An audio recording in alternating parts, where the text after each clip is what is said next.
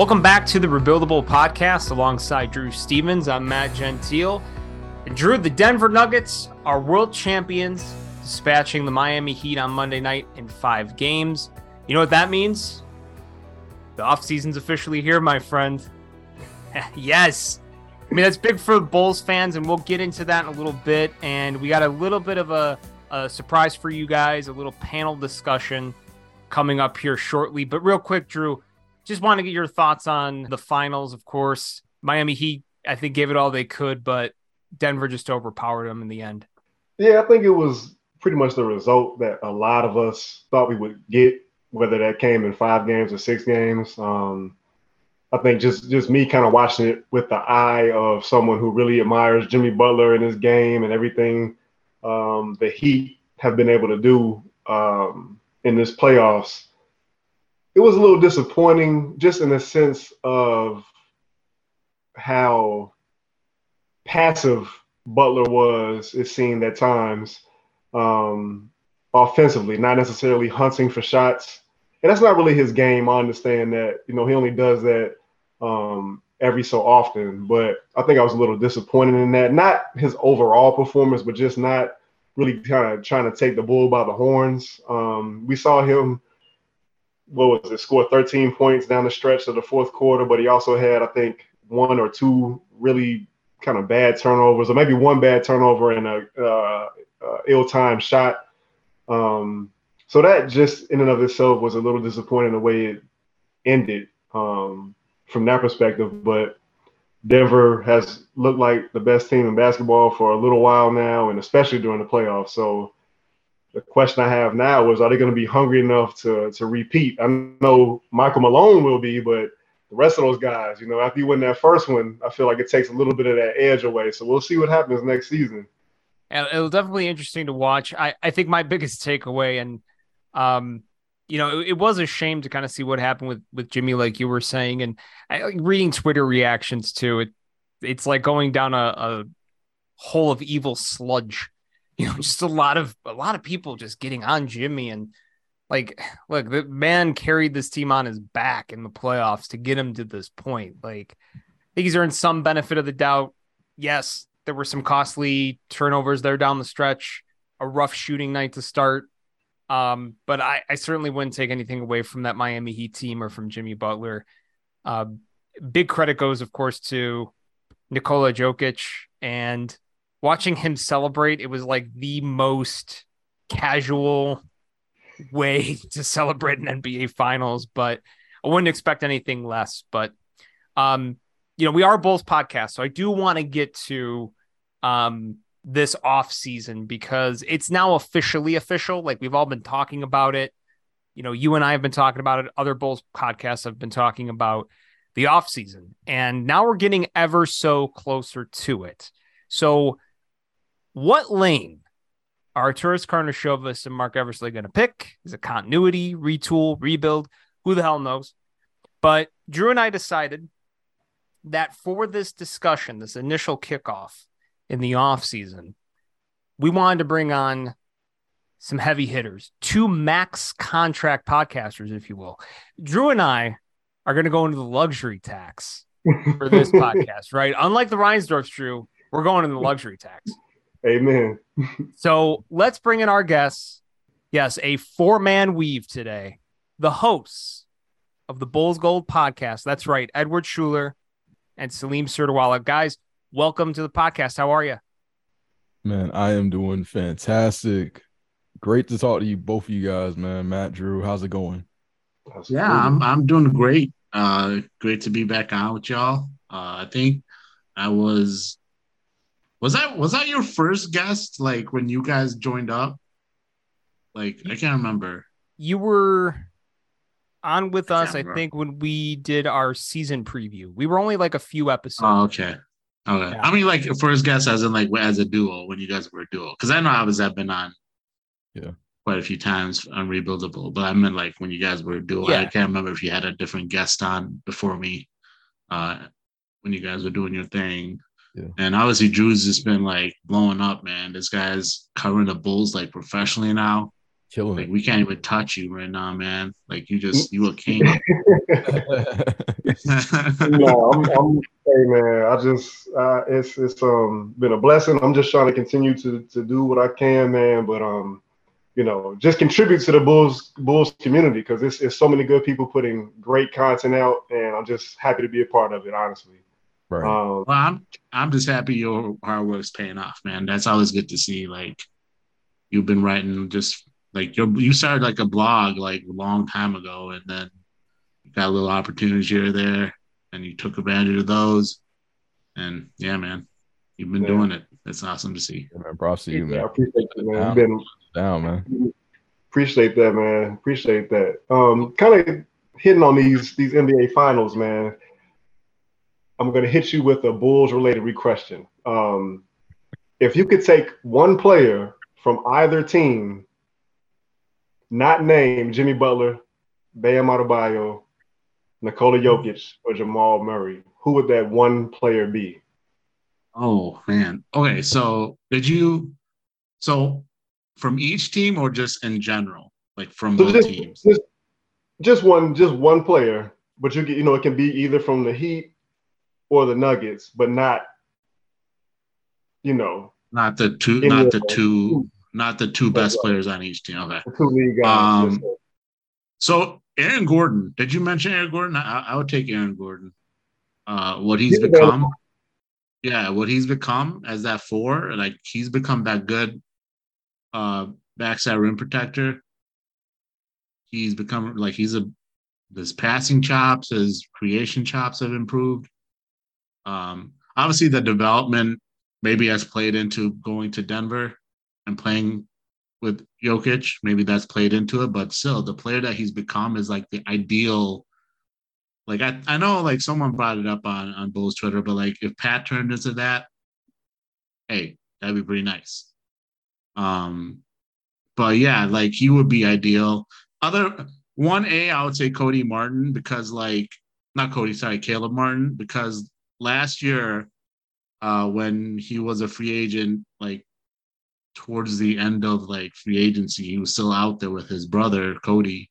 I was like, man, just get both of those guys. Like, I'll take Caleb, but give me Cody too. I wanted like the Bulls to go and get these dudes because like they needed like young, guys that could come in instead of like wasting on Malcolm Hill. And my issue, if you guys know me, one of my biggest issues has been like AK and them spending on the margins, and they've wasted opportunities, and guys like that on the margin would be like absolute steals. Like getting a Caleb Martin on the margin, and he comes in and does a two-way player, can shoot the ball, like play multiple positions. But yeah, I would say Aaron Gordon for sure. Like that, he would be the ideal. Like he would fit in seamlessly, I think, on the team too. Yeah, that's a good one. I would go Caleb Martin just for the overall versatility, the shot making. He showed a little bit off the dribble too in the postseason. And who knows what he's gonna look like with even more opportunities next season. Like there were times in the postseason where he looked like an fringe all-star type of player. So I imagine Miami's gonna give him more opportunities to do something next year. So I would look at Caleb Martin, and I don't know if I have a secondary option. Aaron Gordon is really good. Aaron Gordon is a really good one because he's really just like changed his game, and he's really reinvented himself, especially when you look back at what he was viewed as a prospect coming into the league. So yeah, go on Caleb Martin here. Man, the crazy thing with Gordon too is like he's one of those players that he came in the league, you would thought he was like just a pure four. Right. He's kind of been that big three now in the modern game, like that big. Like, sorry, maybe he was more of a three, but like now he's turned into more of a four in the modern game. And like I said, he's improved like his shot, everything. Like he's a legit third guy on a championship team. That's what he's basically turned into. And I mean, you can't take anything away from that. Like, yeah, he would be an absolute, like if he could Bulls get that type of player. And like I said, I think Pat has various different things in his. I'm still not out on Pat. Like, I know there's a lot of discourse on Pat, and I don't know if we'll ever get into that today, but I'm still in on him. Like, I think there's definitely skills there that, like, we can have the conversation. Obviously, is he going to be a superstar? No. I mean, the stuff about Kawhi was always ridiculous. People put too much, pressure on some of these young players to sit there and say they're going to become top 5 players. That doesn't matter where you were picked, but like, he's showing skills. Like, he's showing like he's a positive defender. He's a plus defender at only 21, 22, and he can shoot the ball. There's still room there. And I mean, there's still room, I think, offensively for him. There's some more juice there for him, but we'll see if that can develop. And he needs the opportunities, the reps. It's not just about getting the minutes. You need to be able to get the ball in his hands more and let him kind of see what he can do. Right. But yeah, sorry, going on a tangent on my damn Pat rant.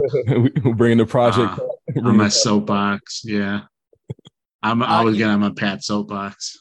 It's interesting. Like, to me, the first guy that popped in my head, and I love both of those. Like, Aaron Gordon would be a great addition to this roster. I think Caleb Martin would be a great addition. Max Strus was the first one to pop into my head, just because fills an obvious need. And that one still, I think, eats at me a lot, knowing that he was in the building at one point or in your system at one point, and you let him get away. So that's always the guy that always pops in my head if I'm looking at a guy I could, I guess, poach that's not one of those top players. I don't know. I'm always in a big fan of shooting being added to this roster, given the big hole and the big need there. Right. One thing I'll say about Strus, though, like, I kind of, there's enough criticism to go around for AK, and but like, I kind of let that one, I mean, not slide. It sucks that we did let him go, but it's like, it's not his guy. He came in, in a 2-way deal, tore his ACL. It's like, okay, do we prioritize that guy still? Maybe they should have, but it's kind of like, I think it's more so like when you're replacing these 2-way talents, I think you're wasting opportunities with, like, I can't remember who they went out and got instead. They wasted their 2-ways. They got guys that, like, probably shouldn't have been in the G League. Like, they wasted opportunities with, like, I'm Malcolm Hill. I'm like, no disrespect to Malcolm Hill, man, but like, dude's like 26 years old. He's been around the league how long? Like, there's better younger players coming in for undrafted or in the G League in general that you can invest in. I felt, because I remember like a guy like Jose Alvarado, for example. Like, I remember I don't think he signed right away. Coming into the draft, like in the summer league, I think he was still like out there, if I remember correctly, and I could be wrong. But like stuff like that, it's like you have to if you're coming, and also another, again, rant. I'm sorry, I'm taking up too much time here, but like they invoke the time limit, Salim. No, I'm just kidding. They talk about scouting, being so shocked that the Bulls only had so much player development and scouting and whatever, and then you guys are wasting time not doing proper scouting. So it's like, I don't know. Yeah. That's probably been one of my big frustrations. Sorry. Yeah, Strus is like, it's just one of those L's you just have to take in stride and just tip your hat. Miami is really good at collecting all of these pieces from the bottom of the bag of potato chips and turning them into their own like bag of chips.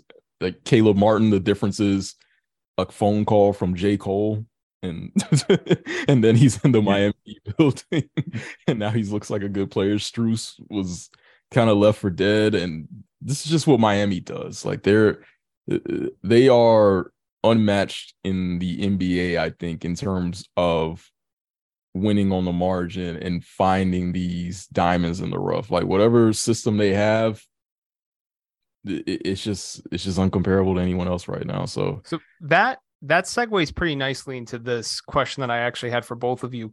And I'll start with you, Edward, and then we'll go to Salim for this one. If there's one roster or organizational trait you could poach from either one of these teams, Miami or Denver, and give it to the Bulls, what would it be? Would it be for you player development?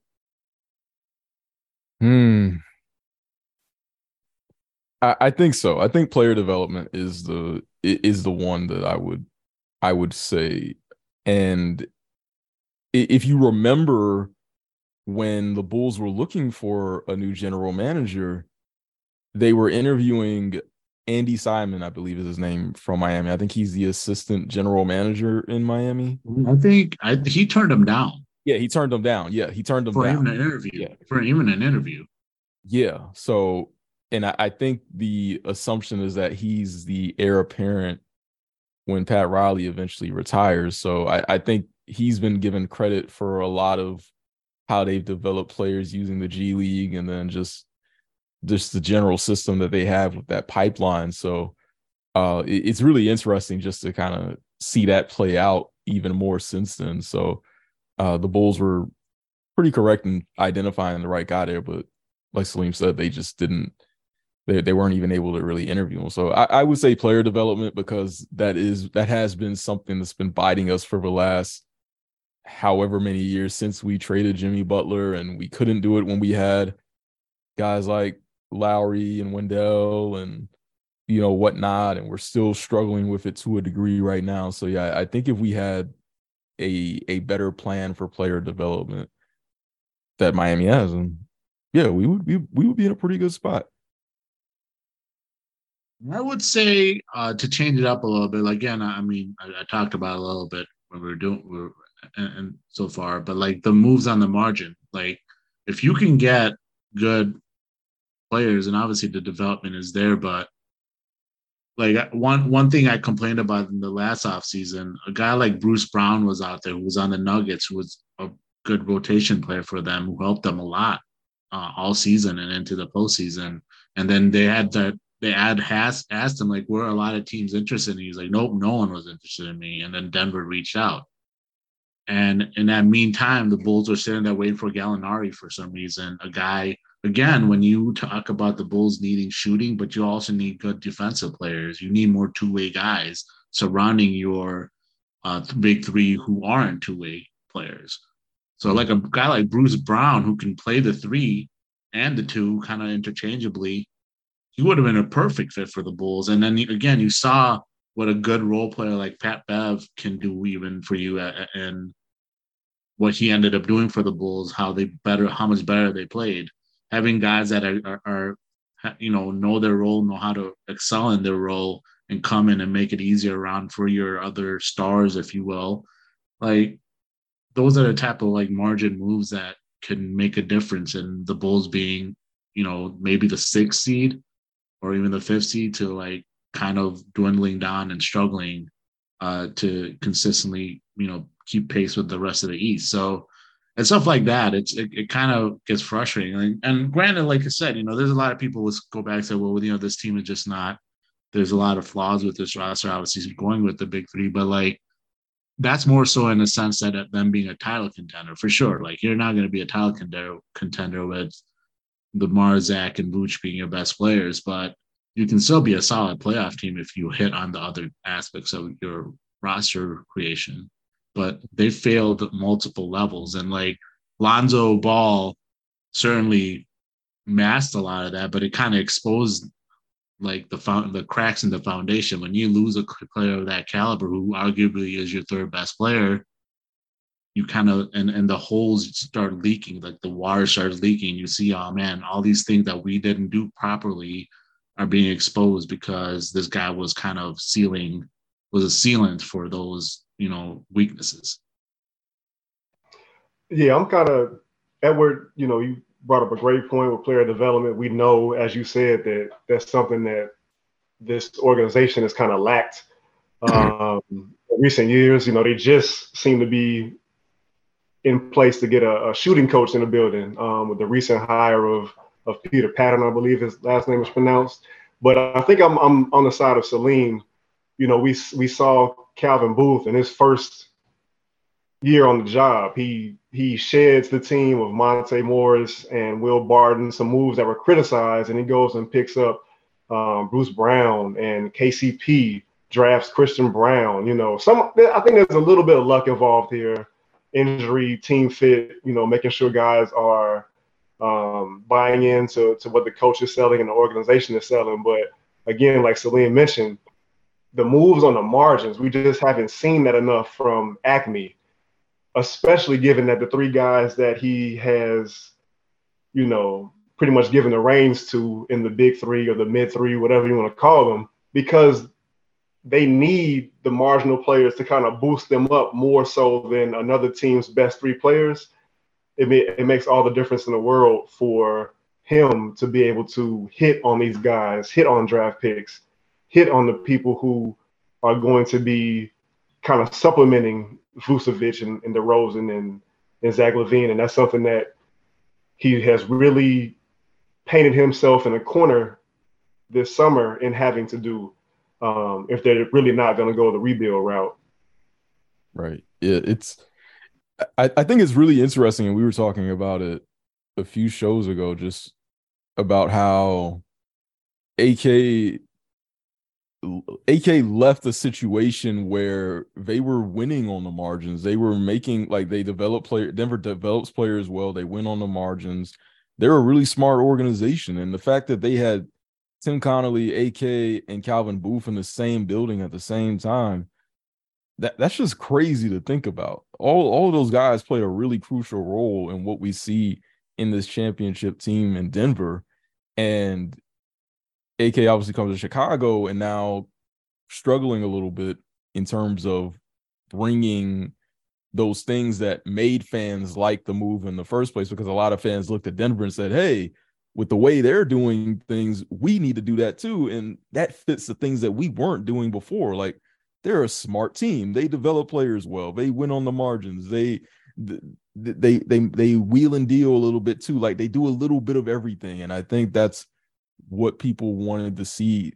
And we got to see some of that to a degree when it first started, and it was exciting. I think some of those moves could have been better depending on how certain things went. But yeah, it's just really fascinating how that's played out when he came from a team that is doing all of these things really well, but now he's here and he has more control, and it's not the same vibe, Definitely. It's really felt like since those big moves from 2021, it's almost like everything's just paused. Right. Like, it's just like the pause button's been hit. And I think it kind of segues into the larger discussions I want to get to, and that Drew and I want to get to in this podcast today, is, really covering some of the other storylines, because what we've kind of talked about a little bit, each of you have covered this, is like they're in a situation now where it just seems like it's hard to get out of. Like, I know you guys have been talking about it on your podcast. We've talked about it ad nauseum since the season ended. I mean, you listen to any of the podcasts in Bulls Nation, everybody's kind of frustrated right now because it just seems like there's a lack of direction, and it's a really hard way to try to get out of this right now. So there's a couple of things that we want to touch on for really good chunk of the discussion today, that focus on, some of the storylines like point guard talk, that philosophy of rebuilding versus retooling. But I wanted to start it off with a player that I feel like is going to cause a ripple effect on this offseason. That's Nikola Vucevic. So, of course, we know there's reports right now that the Bulls and Vooch are sitting down talking about a potential contract. And I'm actually curious where you both sit on this. And I'm actually curious, too, where Drew sits on this. But why don't we start with Edward, then we'll go to Salim. If you were in Acme's shoes right now, how would you handle this whole Nikola Vucevic situation? So I think the reality is that this team is not going to bottom out. It does not seem like they want to rebuild. It does not seem like they want to just get really, really young and, whatever. They're just not going to do that. So under that, I think bringing Vooch back makes sense, especially if it's like a 2-year contract, maybe with like an option or something for a third year. I don't know. But if you're still trying to compete, bringing Vooch back makes sense, because you are better with him than you are without him, I think. And you're just not going to find anyone who's going to fill those shoes. So you would be a lot worse if your objective is still to compete. So I think under that, it makes complete sense. And, given your other options, sign and trade, that a little tougher to pull because you have to agree on the pieces. You have to find someone who's going to give him the same contract, whatever he wants to play there too. So a little bit more going on there, but I think it makes sense. It's not great. It's not a great headline. It's not a sexy move, but it makes sense if you're still trying to figure out a way to compete with this iteration of the Bulls. Well, the question is what I do if I was AK, right? Not necessarily what I think AK will do, right? Right. If you're in Acme shoes, if you possessed them and took them over. Yeah, so I definitely would try to see if I can work out a sign or trade, because I personally think the big three isn't cutting it. I don't think we should be running it back. And I mean, there's larger discussions to be had about, obviously we'll get into that later, about retooling and rebuilding, but I'd personally see if we can pull off a sign and trade, because realistically, Vooch isn't going to take, I don't think he's going to take like a mid-level exception type of deal, which a lot of these teams that, like, he probably wants to go to a team that's good, right? He doesn't want to go to some of these bad teams just to get paid. But he probably doesn't want to take a mid-level exception deal to one of these good teams. He'll probably want to get that around what he's either at what he's getting right now in a 3-year deal, or like maybe a little slightly more. So I think you could work out a sign and trade and figure something out.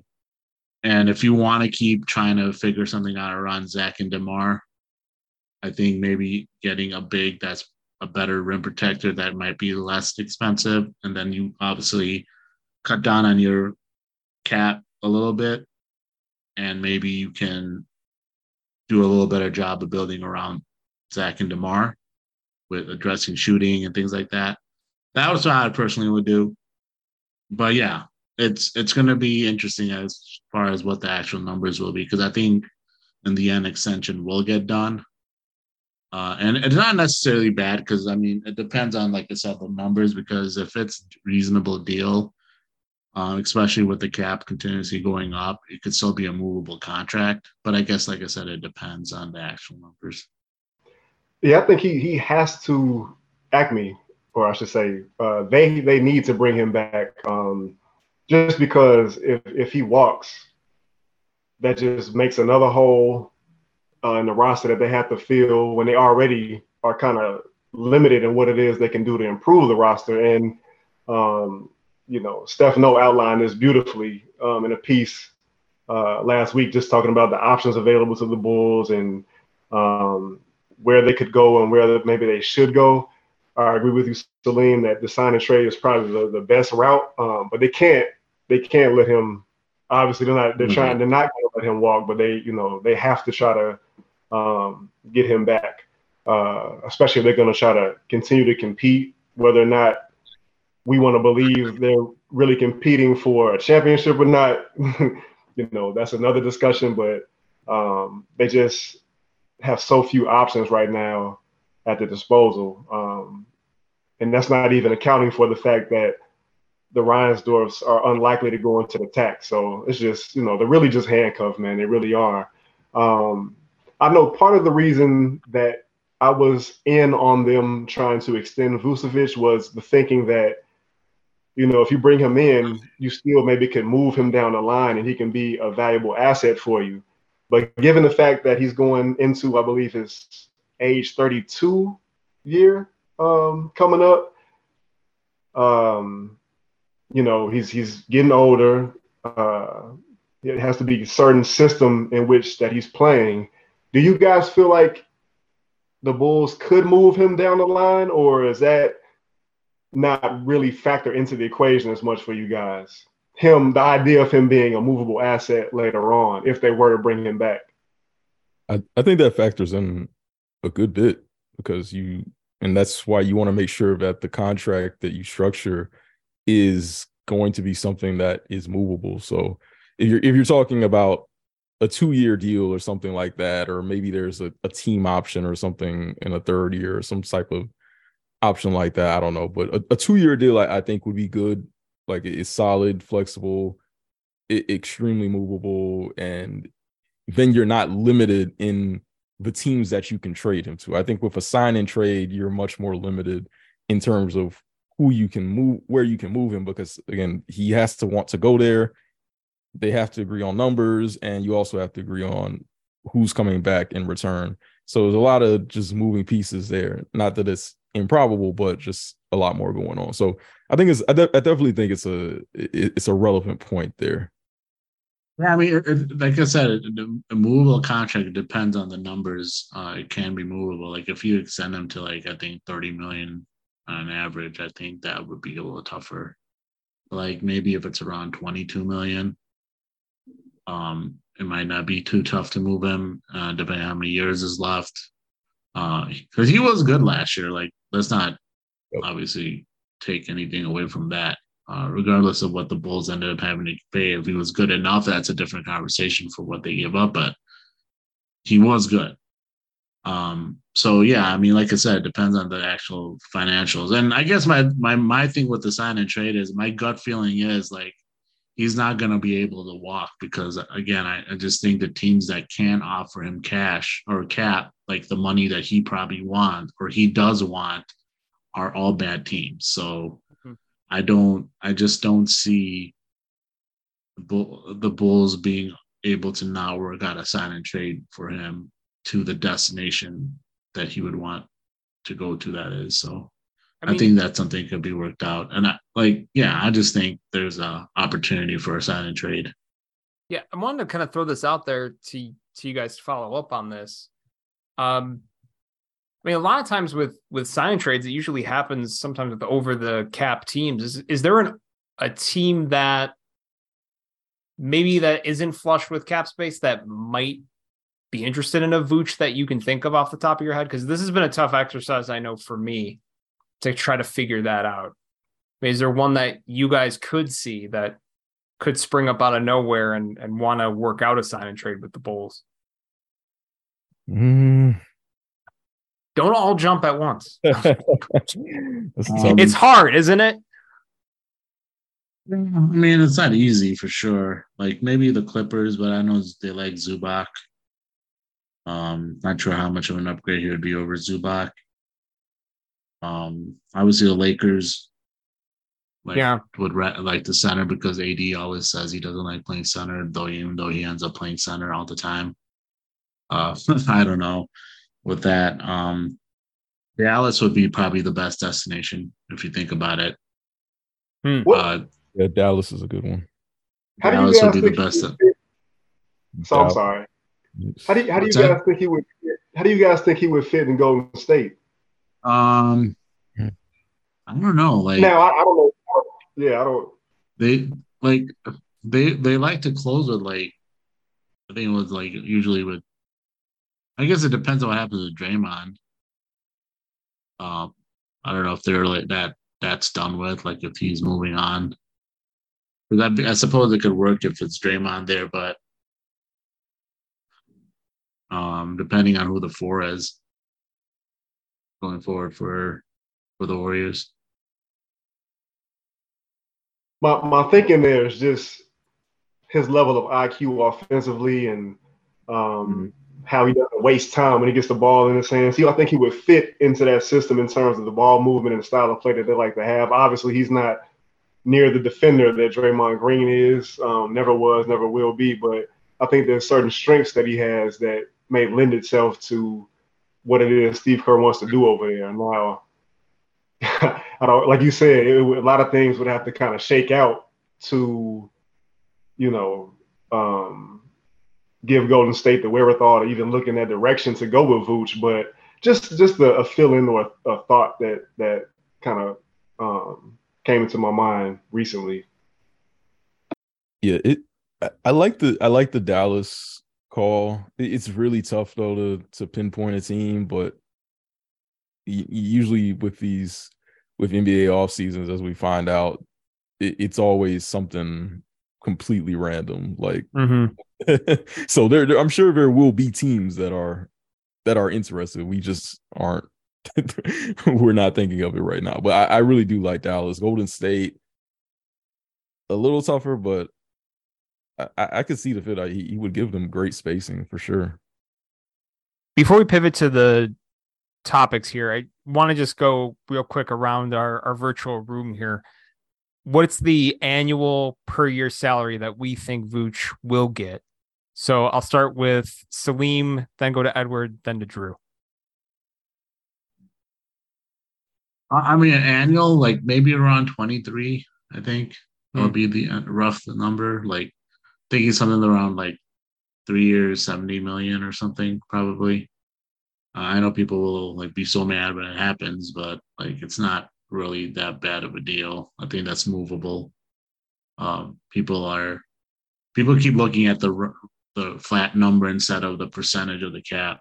Yeah. So it's like the cap keeps going up.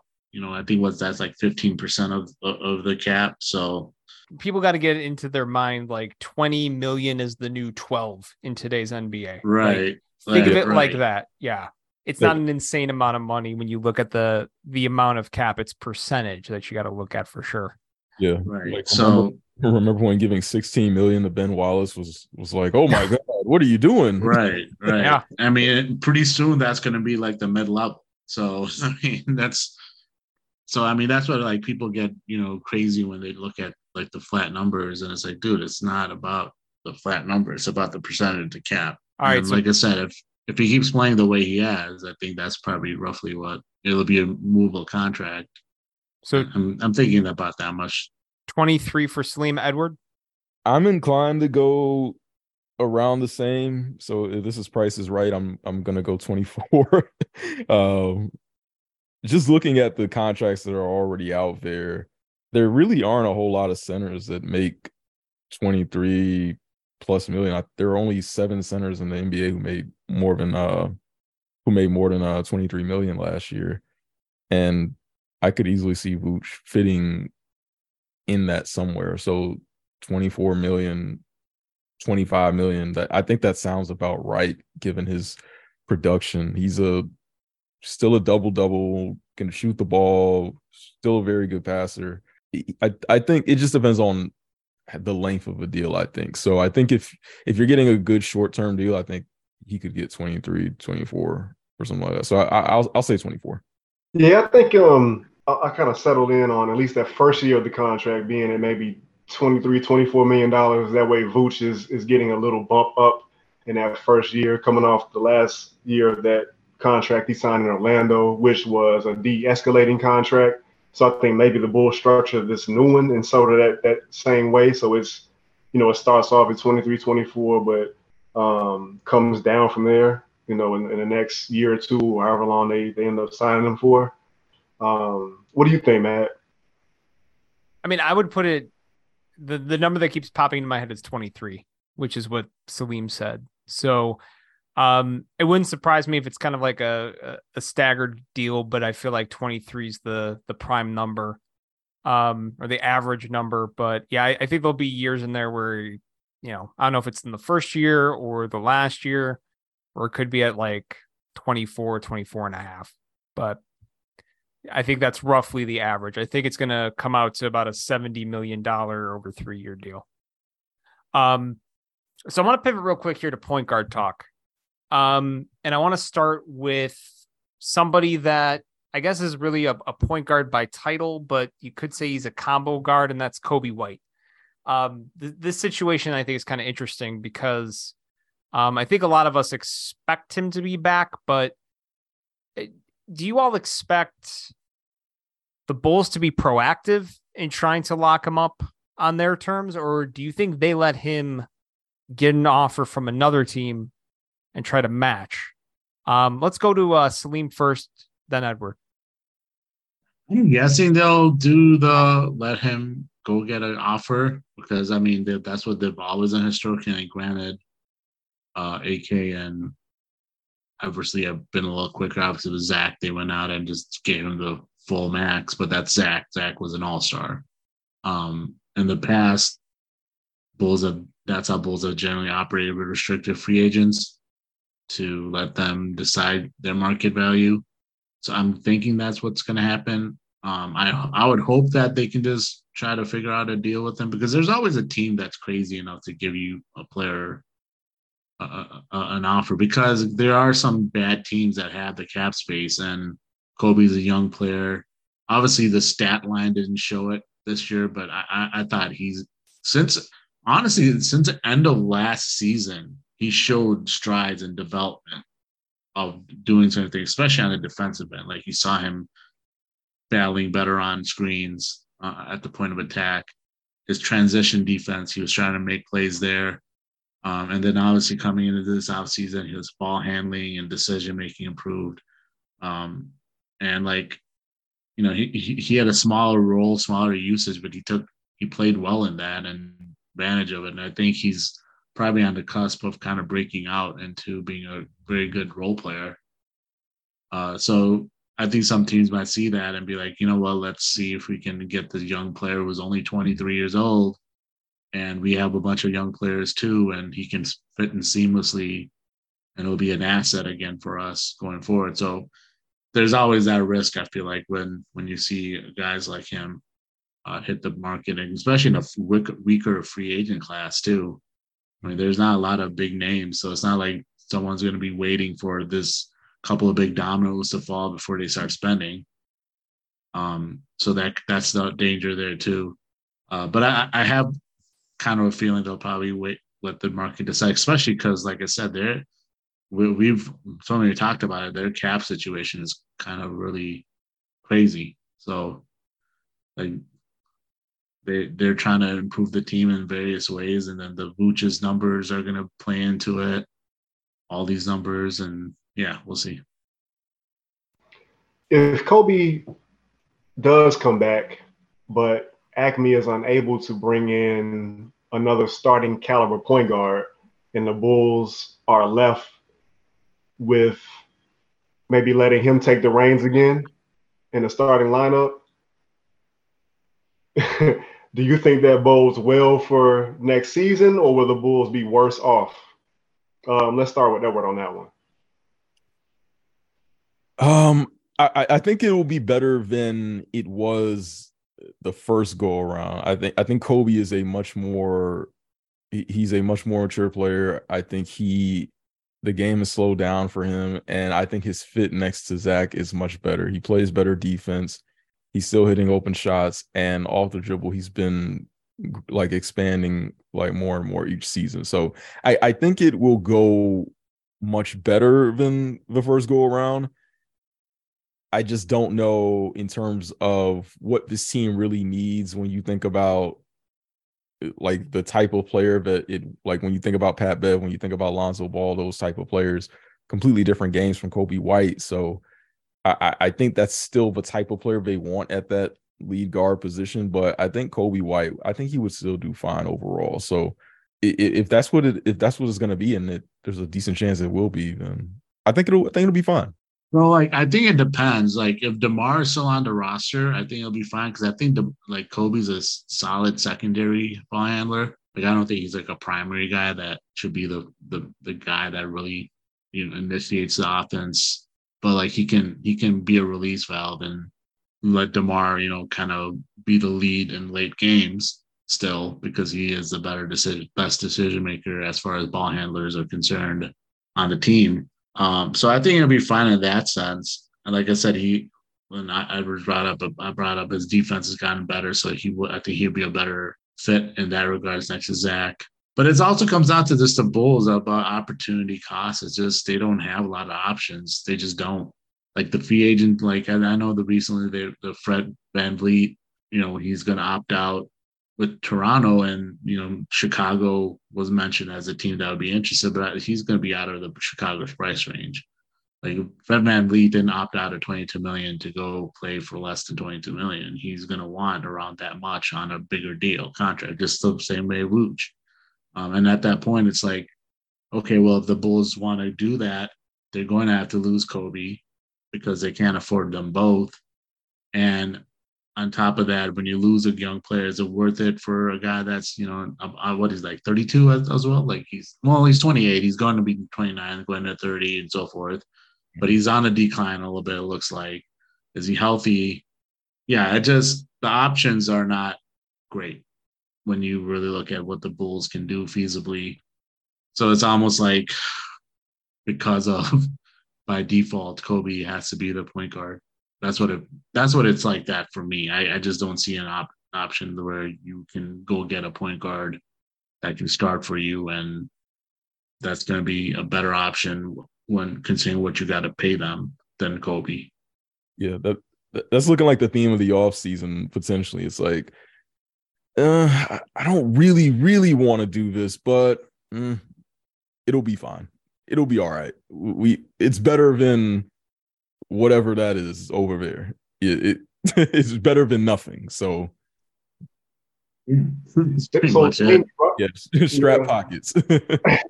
It's kind of you're always talking yourself into stuff with this roster at this point. It's like, it could be worse. Yes, we could do this. Yeah, it'll be fine. Because there's so little things. There's so little room. Yeah, it's like if you're still trying to win with this team, it's like, yeah, Kobe White's not the worst starting point guard in the NBA. I keep joking. I'm like the Larry David gif with when he's just kind of shaking his head. Okay. Like every time you talk about continue, you're trying to win with this team, and any move you can think about trying to do add to this team is like, okay. It's like, all right. It could be a lot worse. We could be that team over there, but we're not. I mean, also, I feel like there's even benefit too. If you bring back a guy like Kobe and you give him more touches and more minutes too in that starting point guard spot, I think we talk about movable assets. I think that's something that you could glean from that too. I think when you do inevitably hit that reset button at some point, I think he does become maybe something of a little more attractiveness at that point too. Yeah. I enjoyed Kobe's season, I think, as much as anybody else did, as much as you guys have. But I wouldn't feel great about him taking over the starting point guard duties next season, because I feel like that's pushing the roster the wrong way. Like they need to push it down and keep him in that 6-man role, I think, and have more of a facilitating point guard. Like I know DeMar DeRozan, if he's on this roster next season, is kind of the de facto half-court point guard decision maker, but just somebody that can help organize them a little bit better, and ideally be somebody that has that 3-point touch. So maybe I'm kind of talking. I don't know if Kobe. Who is that though? That guy's gonna cost money. Like the Bulls don't have that money. Who is that guy? Well, it either is going to cost you money or it's going to cost you having to part with one of those guys from the big three in order to make it Chris work. Paul, if he's on the free agent market, but like how much is he going to cost? Like, will he come here for the minimum? I'm glad. So would you be interested in that? if the Suns are not talking about waiving him just to kind of bring him back on a more team friendly deal, would you, if you were AK, be on the phone with Chris Paul's agent? So I mean, if you're trying to win, might as well. Like see if you want to come here, especially like so. Let's say in a scenario you can keep Kobe still, and you can sign Chris Paul to the biannual exception. That's I think like $3-4 million. Maybe that works out because obviously that relationship with Kobe. He'd want to come here, and then obviously I think, not sure if he has a relationship with DeMar and Zach at any level. I know he's spoken positively of Zach in the past. So maybe that's an opportunity because, and realistically, like he would be a huge upgrade for the Bulls at point guard. He just would, regardless of how much he has left. I mean, he's probably still a solid starting point guard. He may not be a star anymore or an all-star or whatever, borderline all-star or whatever you want to call him, but he's still like a good point guard. So he would be a massive upgrade for the Bulls there. Yeah, Chris Paul. Yeah, they would have to.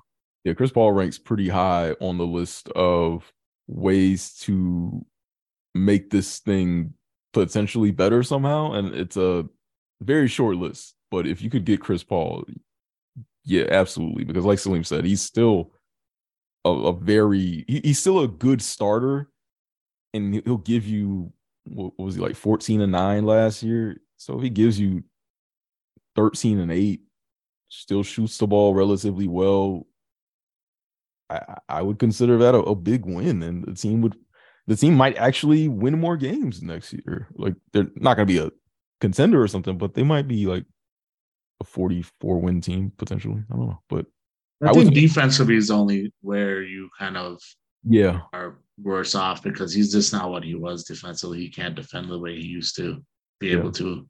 His body doesn't allow him to take that type of punishment. So you kind of coast on defense now. It's just those things, like you're giving something up, and it's just like, this is probably good, I guess. I don't know.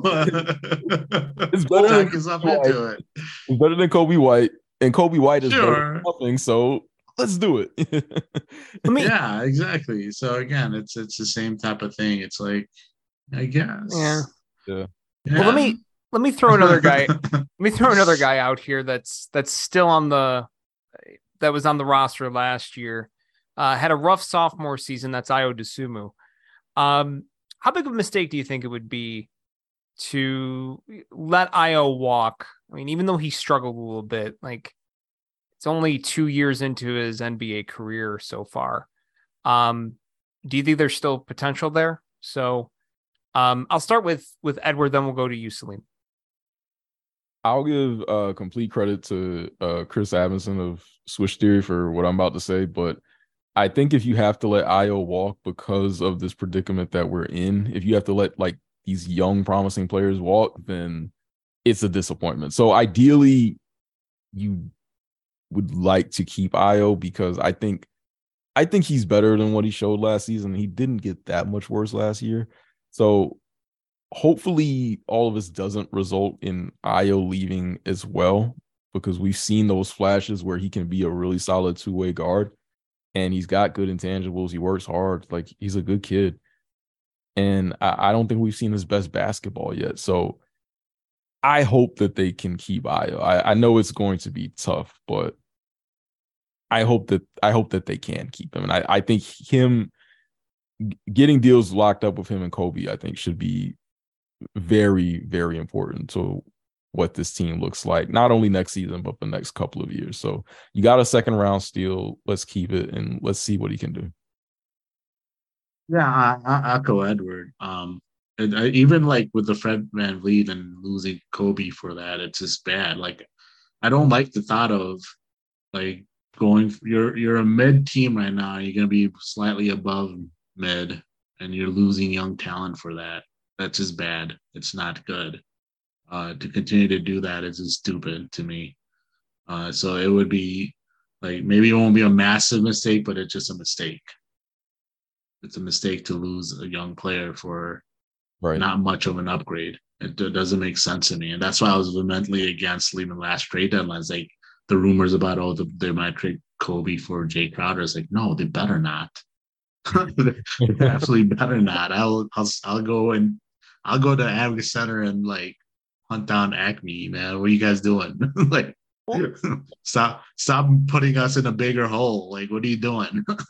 Plus, do we really want to add Ayo to the list of, man, he why didn't he do this in Chicago players? Yeah. Like, I mean, we've seen Bobby Portis blowing up without Chicago. We saw campaign, man. Like, at this point, it's just like, do we really need to be careful about who we let out the Advocate Center at this point? And I think Ayo could be one of those players where in a few years, everyone was like, oh, wow, Chicago let him walk for nothing, or they let him walk to sign Jay Crowder. Like, I don't know. Like, right. No, 100%, because like, Ayo isn't, it's about responsibility and like what you were asking him to, like obviously it was a mistake to say Ayo should be the starting point guard. Like it would just kind of put him in a bad spot. And realistically, he's just a solid rotation player and can be valuable. He has things that he does well, and he goes to a team all of a sudden that puts him in that role, and he starts playing well again. And it's like, great, the Bulls let this guy go, a younger player that is a positive on both ends. And for what? To go from 40 wins to 43 wins? It's like, great. Well, and, you know, it's an even bigger mistake when you just probably made a pretty key hire in player development, hiring a shooting coach. Like, this is the perfect kind of, you know, player you want to have develop under that kind of tutelage too. Like, you know, you add that wrinkle to his game, providing more consistent outside shot. I think he becomes even more lethal as a role player. So yeah, to me, it would be a big mistake to let him walk for sure. I want to get into the discussion of retool rebuild here. So I want to kick it off with this question, because I think this has been like a pretty big debate in Bulls Nation about rebuilding versus retooling. And I don't know about you guys. I think there's gray area with this, because like, does a rebuild mean trading two of the big three, or is that just trading Zach? Is a retool trading like one of those guys and Caruso? So what do you guys define as a rebuild versus a retool? And I want to start with you, Salim, and then go to Edward on this one. And Drew, I'd like you to chime in when they're done. I guess a rebuild would be like if you're moving on from Zach and then obviously moving on from like DeMar and just really shaking it up. I think where the Bulls are at is basically no matter what, you're headed towards a rebuild. Because of the fact that, let's say, even if you do try to do a retool, you're going to end up in a situation where you're not going to be that good. And then eventually Zach gets mad and wants out.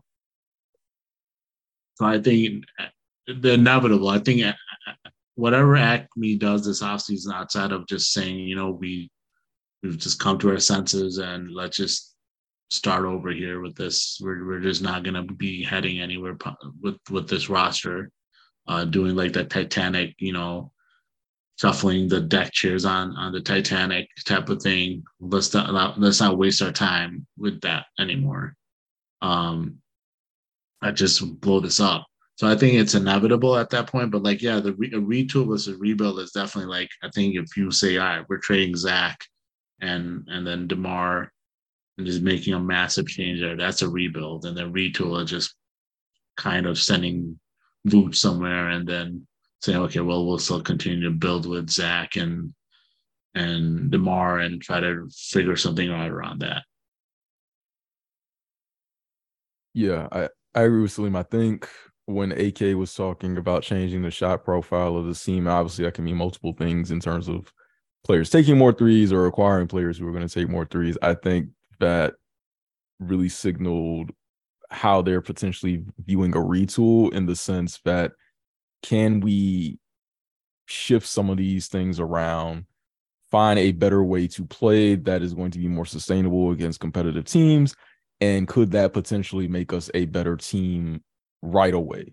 So it's an interesting thought. I'm not sure if it would make us better right away, but it would be good for the future to have that playing style in-house and to have that profile in-house. And with a rebuild, yeah, I think if you trade Zach, then it's automatically done. If you trade Vooch, not necessarily. If you trade DeMar, could go either way. But yeah, I think if Zach is the first domino to fall, or is a domino to fall at any point, then you are in a rebuild. Like that's just undebatable at that point. But as Salim knows, I'm a selfish fan, and I personally do not want to watch a rebuild after just getting out of one so soon, even though I know it's something that is probably on the horizon at some point. But I selfishly would like to watch a competitive team, and rebuilds at this point are just, I'm getting trauma from it, man. Like the early 2000s and then the last 3 or 4 years that we had before this is just, I don't know. I'm not ready for it. I'm not mentally Well, let me tell you something. It makes for a great name for a podcast. I'm telling you. So gives us fodder. Y'all would be in your bag, but me coming home and turning on League Pass, I would just be man. I would just be. Bull. Your podcast name is better than our podcast name because there's nothing gold about the Bulls ever. Yes. We're gonna be waiting a while for Bulls Gold. Bulls Gold was of the yesteryear Bulls. We're looking at Bulls Bronze right now. With the getting the mad. gold Bulls, is really I don't even know they're bronze, man. They're like the Bulls, like they're fake bronze, like copper. Like copper.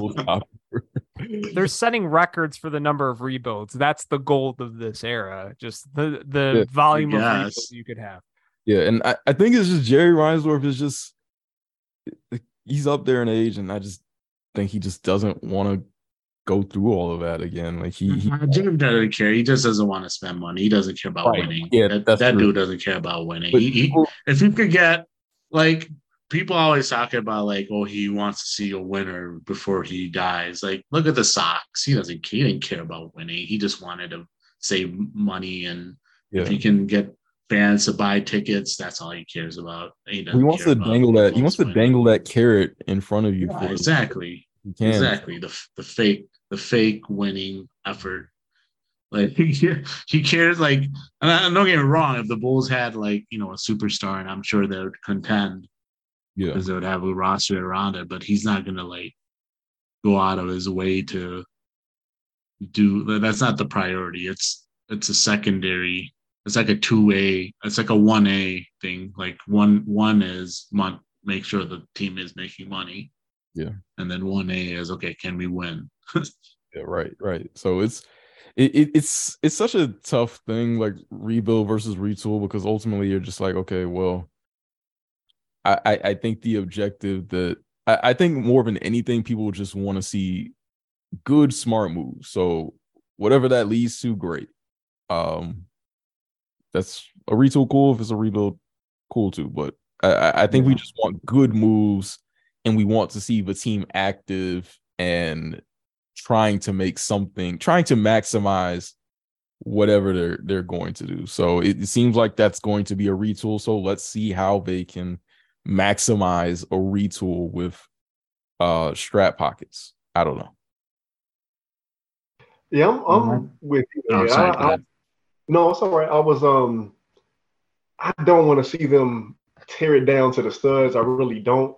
And I keep telling myself that they can keep Zach throughout whatever process is going to happen, as long as he obviously still has his heart here in Chicago, because he just can fit so seamlessly with practically anybody you bring in here, whether it's a disgruntled star or the next lottery pick they look into. I feel like as long as they can, or I should say, as long as he still wants to be here, like he should be here, just because of the type of player that he is, the scorer that he is. So that's kind of where I've been throughout this whole process as this season has kind of gone on. Like I've slowly come around to the idea that they need to break some of this apart. But I just think that Zach doesn't necessarily have to go because of it. And like you guys have already said, if he were to be traded, that would automatically trigger a rebuild, in my opinion. To that point, though, is there anybody on this roster who's untouchable in your eyes? We can start with Salim on that one. I mean, untouchable is tough because like no one's really untouchable, but like again, it depends on how much better we're getting. So I would not want to give a pat unless you're getting like in a package for like a star caliber player. Like you're putting together like Kobe, Pat, and like more picks down the line. I wouldn't want to trade more picks. I'm not saying we should, but like something like that, I would trade Pat for a star. But like you're just kind of trading Pat to trade him for a win now player that's probably just a little better. I just don't think that makes sense. So I mean, I guess Pat in a sense, but like I said, it just depends on the more sort of return that you're getting. If anything, there's not really technically an untouchable player on this roster for me. Yeah, agree. There's no one on this team that's untouchable. Pat is a prefer not to trade scenario. Zach is tradable. You just want to make sure that you're getting a really good deal for him. So Pat is probably the team's best asset overall, and they should be trying like hell to make sure that they can lock him up long term to a deal so that he fulfill his potential, but in whatever iteration of the Bulls we have going forward. But yeah, there's nobody on this team that cannot be traded like by absolutely no cost. So we'll need to go young and more 3-point shooting. Not athletic, because athletic is relative. right. Young and more 3-point shooting. So keep Pat. Get rid of the old dudes. Yeah, I was gonna say I would ask Matt that same question, but I know he's ready to blow this roster to smithereens. So dude, Matt are in the same. Nobody's safe to me. There's nobody safe on this roster. Like, even to me, if the right deal were there for a Pat Williams, I'd take it. If a Knicks level deal like was being discussed at the deadline is there for Zach, I'd take that in a heartbeat this offseason too. So I feel like any deal is open to me. I think everybody's tradable. The Tradable Podcast, that'd be a great name right there. Yeah, and then like with Pat, it's for me, it's like I would want to keep him, and like I guess you can put him in the middle just simply because you're not going to get what you want in return, and the direction I want this team to go in, he fits that direction. Like a younger team that's trying to get back into the, built through the draft, just simply because you have your pick next year, and then the 25 pick is top 10 protected to San Antonio, and then the following 2 years is top 8 protected, and then it turns into second round pick. So I think it's like the prime time to be really bad the next 3-4 years. So you can keep your pick, get more young talent, so you don't give up another first rounder to like give up like the 10th pick in the draft or 11th pick in the draft to San Antonio for just middling playoff team, and you're just kind of churning along, especially that 2025 draft. Like there's some like Cam Boozer that's coming in that draft. That's Carlos Boozer's son. Like Cam Boozer's supposed to be a really high level prospect. Like he has star potential that you can build around. There's another shout out to Larry Golden, Laro, Coach Laro. That is, he's been telling me about this kid named Cooper Flagg that could reclassify, and maybe he'd be part of that draft. He's supposed to be a really damn good prospect. Like if he's in that too, like man, there's guys in that 25 draft that if the Bulls land one of those guys, and then all of a sudden, even in the 24 draft, they have a higher pick that they get a young good prospect. You start looking better in the next few years, and then you're not in this like place that's like, oh man, what are we gonna do? And then if you, like I said, you traded some of these guys like DeMar, Zach, and Vooch and AC for future picks, and all of a sudden you're looking a little better as far as your future and what you can do moving forward. But I just think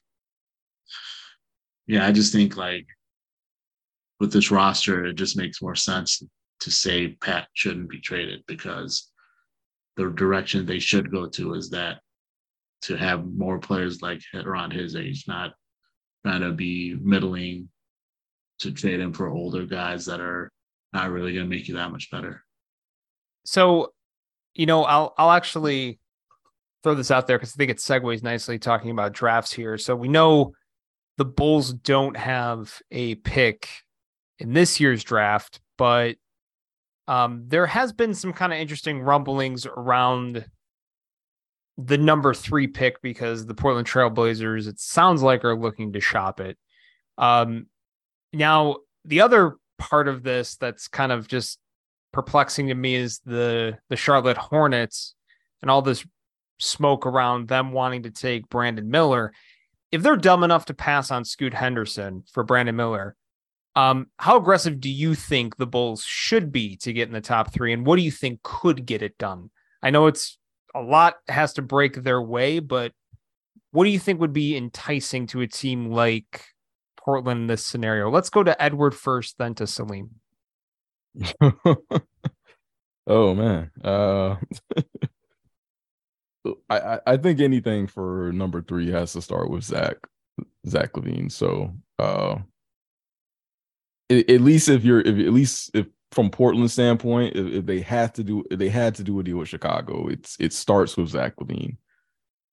I don't know if they would need more. They potentially might want more. They might want another pick or something. I don't know, or they might want another player, but I think it would be something where you're looking at trying to trade Zach LaVine for the number 3 pick overall. So I think in that sense, if you could get a deal done with Portland, I think a rebuild, and again, coming from someone who does not really want to watch a rebuild, but I think it makes sense because then you have a guy who you could say, all right, this is a clear premium prospect that we can build this thing around going forward.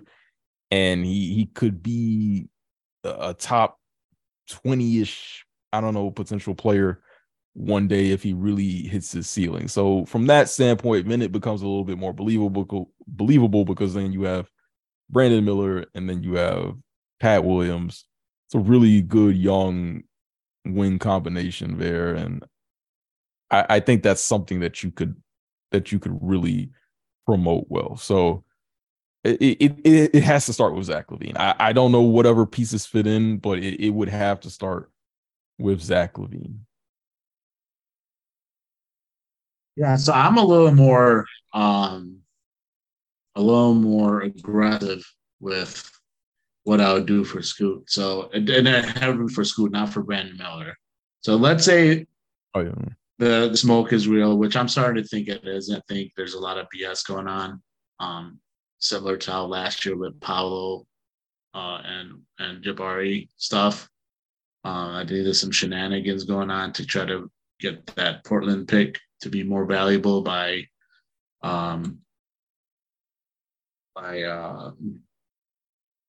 certain people, probably in particular. But let's say if Scoot Henderson is there, I wouldn't mind offering both Zach and DeMar. See if you can get them. Because I think Scoot is that dude. Like, you get Scoot, I think he's going to be fucking great. He's going to be the type of guy that can build a title team around, championship caliber team. So I would do it. I know Bulls fans hate that. Will hate that. I think I'm an idiot. I'll wear the crown if it happens negatively. It doesn't turn out as good. But I do think Scoot's that good that I would be willing to take the risk. Obviously, realistically, I think either team would want to do that because it seems like Portland wants to get more of like elite level 3 or 4 to play next to Dame, like an elite, I guess, subjective. But I think like a guy like Pascal, who's more of a really good he can score, but he's really, really good defensively too, to play next to Dame, because obviously Zach and DeMar both have their defensive issues. I mean, I know Zach has been better than what his rep gets given like credit to, but obviously when Dame doesn't defend like at all, so you want to have better defensive players next to him. So that's what like they've been like the Miles. They've been talking about like Miles Bridges, Mikal Bridges, who obviously I don't think it would be like a huge upgrade for them, but I think that's the type of guy they're looking at, more two-way guys. And then on the Bulls end, you're giving up like a bunch of stars. And granted, I'm a big believer in Scoot, but you still probably want another future asset in return too, because you are giving up 2 all-stars. for an unproven guy. So you probably say, okay, well, we want another pick in the future, which I don't think Portland would be willing to do. So wanted to ask this actually to everybody here so I know you said that you think there's a lot of smoke with Charlotte. Could you, if Charlotte is dead set on adding a Brandon Miller because they think it's a better fit with LaMelo, could you pull one on them and say, well, look, if you're looking to add a wing, how about I give you a proven asset in a Zach LaVine, and we'll take, I don't know, bad contract off your hands like a Gordon Hayward. Would you pull that move instead and try to leapfrog the Portland Trailblazers? Anybody trying to make a deal with them? Yeah, if you can get Scoot in some way, sure. Like, game on. Like, it's about getting Scoot. That's all I care about. Like, I wouldn't do it for necessarily, like, there's less things that I would give up. Like, I would still give up Zach for a top 5 pick, but like, I'm not going to add more stuff onto Zach unless I'm getting Scoot. You know what I'm saying? Like, I would still trade Zach for the 3rd pick, but I'm not trading more stuff than Zach with Zach to get that 3rd pick for Scoot.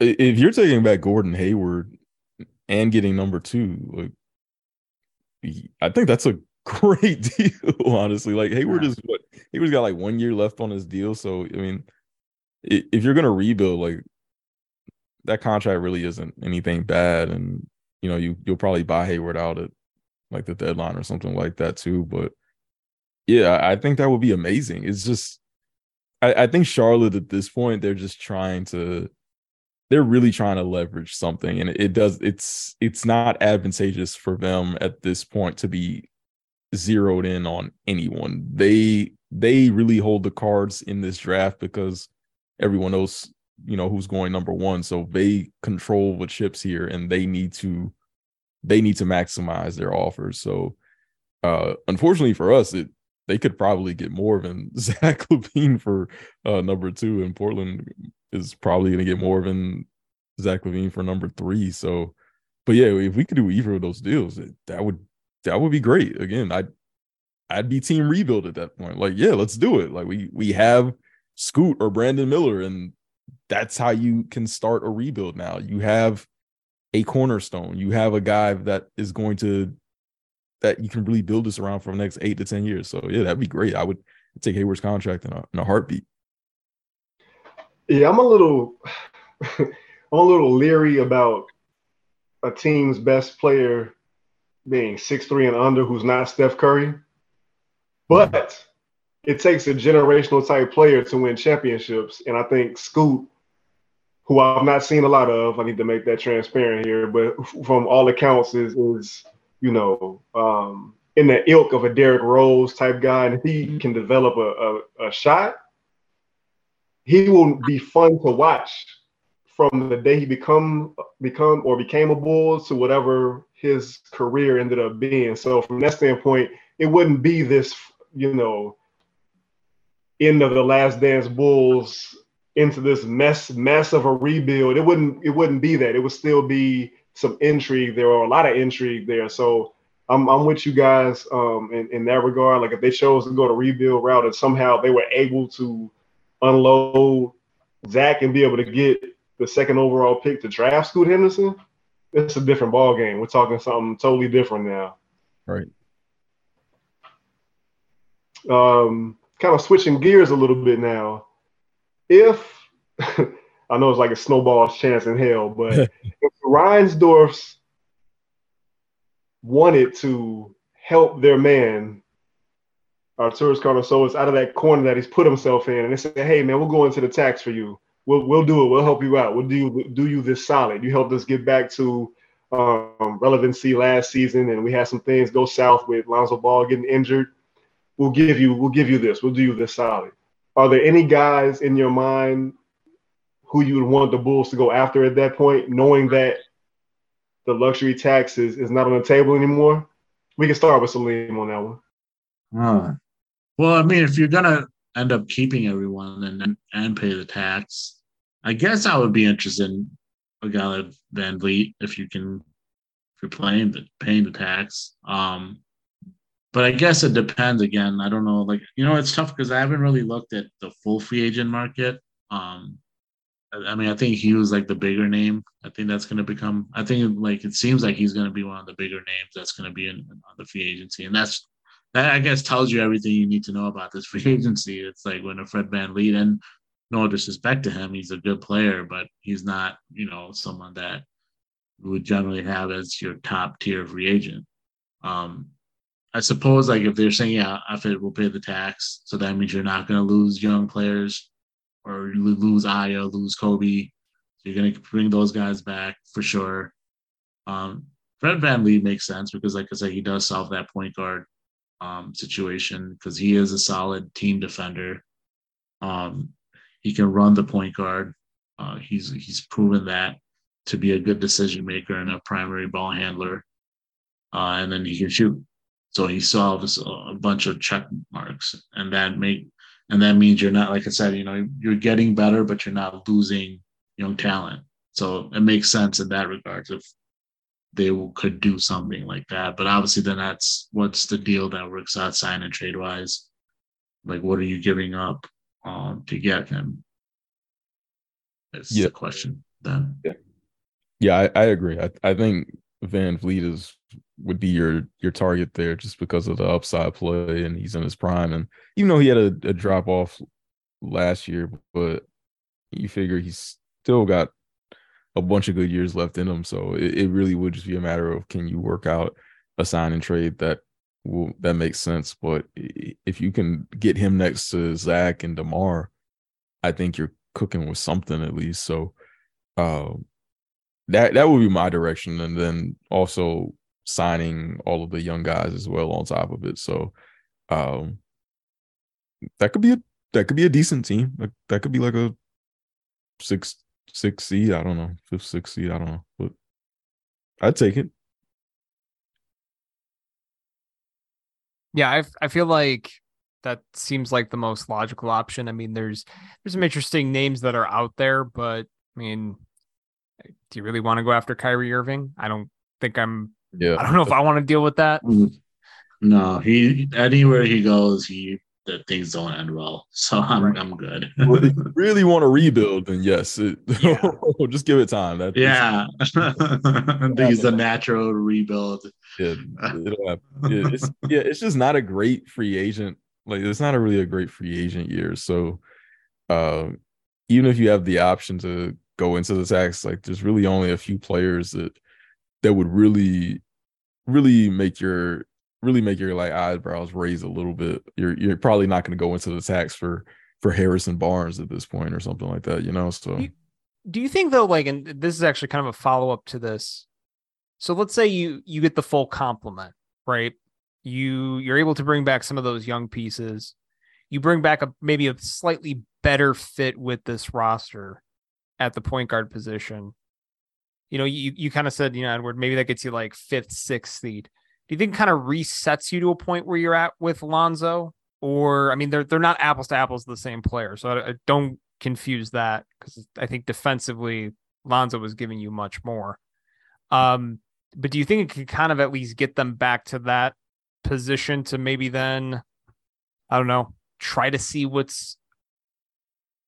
you can rectify with this core in the short term? Potentially, yeah. I think the only issue after that is that DeMar is a free agent the year after, and if you're going all in on Fred now, then at some point I don't know if you're going to be able to keep everyone together. You'll have to re-sign Pat to a pretty decent deal. So the numbers still get a little tough, I think. But I definitely think you would get somewhere around that. Like, and it's a team that would be competitive, I think, against anyone. You would have Fred, Zach, DeMar, Pat. Maybe Pat can get a little bit more opportunity, but with 3 guys in front of him who were all perimeter shot creators, and still gets a little bit tough right there. But that's a team that could win 44 games and 45 games. And I think that represents a decent improvement overall. It's just, it's hard thinking about something that could get you into that that 50 win territory. So at this point, you're kind of scratching and clawing just to be in that territory where you're not fighting for a play-in spot overall, which is cool, but that's just kind of the reality of it. So overall, all of this hinges on, can you trade and wheel and deal your way out of this area? And I don't know, but again, it's better than what the alternative. Good transition. You said wheel and deal, so I got something for our listeners here. We give a little homework assignment to everybody here today. So Salim, Edward, Drew, and I, we each came up with one trade each that we would like to see the Bulls make this offseason. So real quick, I'm a fanspo guy when it comes to my trade machines, because I like to include draft capital. Is there something that you guys prefer? I usually use Real GM for just out of familiarity, but I've used like the basic ESPN, and Fanspo is cool too. So I guess this depends on which one appears first when I type in trade machine sometimes. But I like the Fanspo one because it lets you like give a good estimate by as far as fairness of the deal, and then also it can has the option of like including draft picks, so you get a good picture of the full trade instead of having to say, okay, well, this also includes this, and this. So yeah, Fanspo is a nice one because, like I said, yeah, the fairness of it is basically a very important part. Because obviously, I mean, it uses like an advanced stat, and obviously advanced stats aren't like gospel by any means, but at least it's kind of gives you a good idea of, when you're making this trade, does it make sense as far as for the team? That's, when you're trading these players for this, does it make sense for the team? Yeah, I'm not a fake trade guy, so I know that already. It's a little bit new to me. This was a tough homework assignment, man. But it was cool though, seeing all the ways in which you can make trades and all the options they have available. Everything's kind of right there at your fingertips. You can see the trades. You can even see like I think they had the exceptions on there, if I'm not mistaken. So it's pretty vast, all the things that Fanspo allows you to do on there. This isn't a free plug. It's not like they're paying for ads on this. So, I want to actually go around the room. So let's do this. We're going to start with Salim. We'll go to Edward. Then I'll go and we'll let Drew round it out here. So I think what I'd like to do though is share your trade, and then we'll react. So Salim, let's start with you. What's the trade you got cooked up over there in the role of Acme right now? Okay, so I came up with an original trade, something that's not been talked about. Like, I know there's been so many talks about trading with Portland, trading with Charlotte, various other trades. I stuck to trying to trade into this draft into the top 5 to maybe target someone like Amon Thompson. So I was thinking, and again, my thing is wanting to do a full rebuild. So that means trading Zach. So I was thinking with the Pistons, the Bulls send Zach, and then they receive Jaden Ivey and the 5th pick, and then Bojan for the contract matching purposes. And I think you could probably then flip Bojan to another team for some kind of asset as well, which that could be discussed separately, but that I didn't really look into, but I'm sure you could. But yeah, something like that. And like I said, I'm in Thompson. I don't know how much you guys have looked into the draft in general, but I've been kind of doing a little bit more digging into, just because I'm sicko and unnecessarily putting myself through pain because I know the Bulls aren't getting any of these players. But Amon Thompson is like an S tier athlete. Like he creation wise, he has it there. He looks like he has potential as a pick and roll player. Shooting is a question mark, but that's something I think you can maybe work with. But yeah, I feel like something like that. That's the trade I was thinking of. What are your guys' thoughts on it? Go ahead and yell at me if you think it's stupid. I don't. It's fine. I like the combination and I like the rebuilding aspect of it too. I've been a big Jaden Ivey fan, so I love getting that player too in return in that package. I think, I agree. I love that you included Bogdanovich into it because I think he would be someone a lot of teams would be interested in, and you could flip for even more assets. He's somebody who a lot of playoff teams could have used in this tournament that we just saw. But yeah, I can dig it. I can dig it. Again, I'm not the biggest trade Zach guy, but I can see the vision though, Salim. I see it. Yeah, I mean, you get younger, you get two really good blue chip prospects to add to Pat and Kobe, and let's see what you can start, and then just start, being a team that's rebuilding and doing the tanking thing, and start collecting more young players to the draft, and hopefully you do a better job of scouting and whatnot. But yeah, I think it's a good trade. I think it would suck to have to play Zach 4 times, but yeah, that would suck. But you're starting off a rebuild on a good foot. You're getting 2 high upside guys, and I think that's kind of the most you can hope for in that situation. So I think it's a good one. I think the only question is if Pistons are there yet or not. Oh, sorry, go ahead. Oh, no, I'm sorry. I was just saying Zach and K would be a fun tandem to watch. Yeah. For sure. Like, I feel like he would be perfect because I don't think Cade is like a number one type or like a top scorer type, but he's such a good ball handler, decision maker and stuff like that. I think he would be well if he wasn't asked to be a scorer. I think he would really excel in that, and maybe he can still develop as obviously he can. He's super young. And I think, there's some discourse about him that's unfair right now.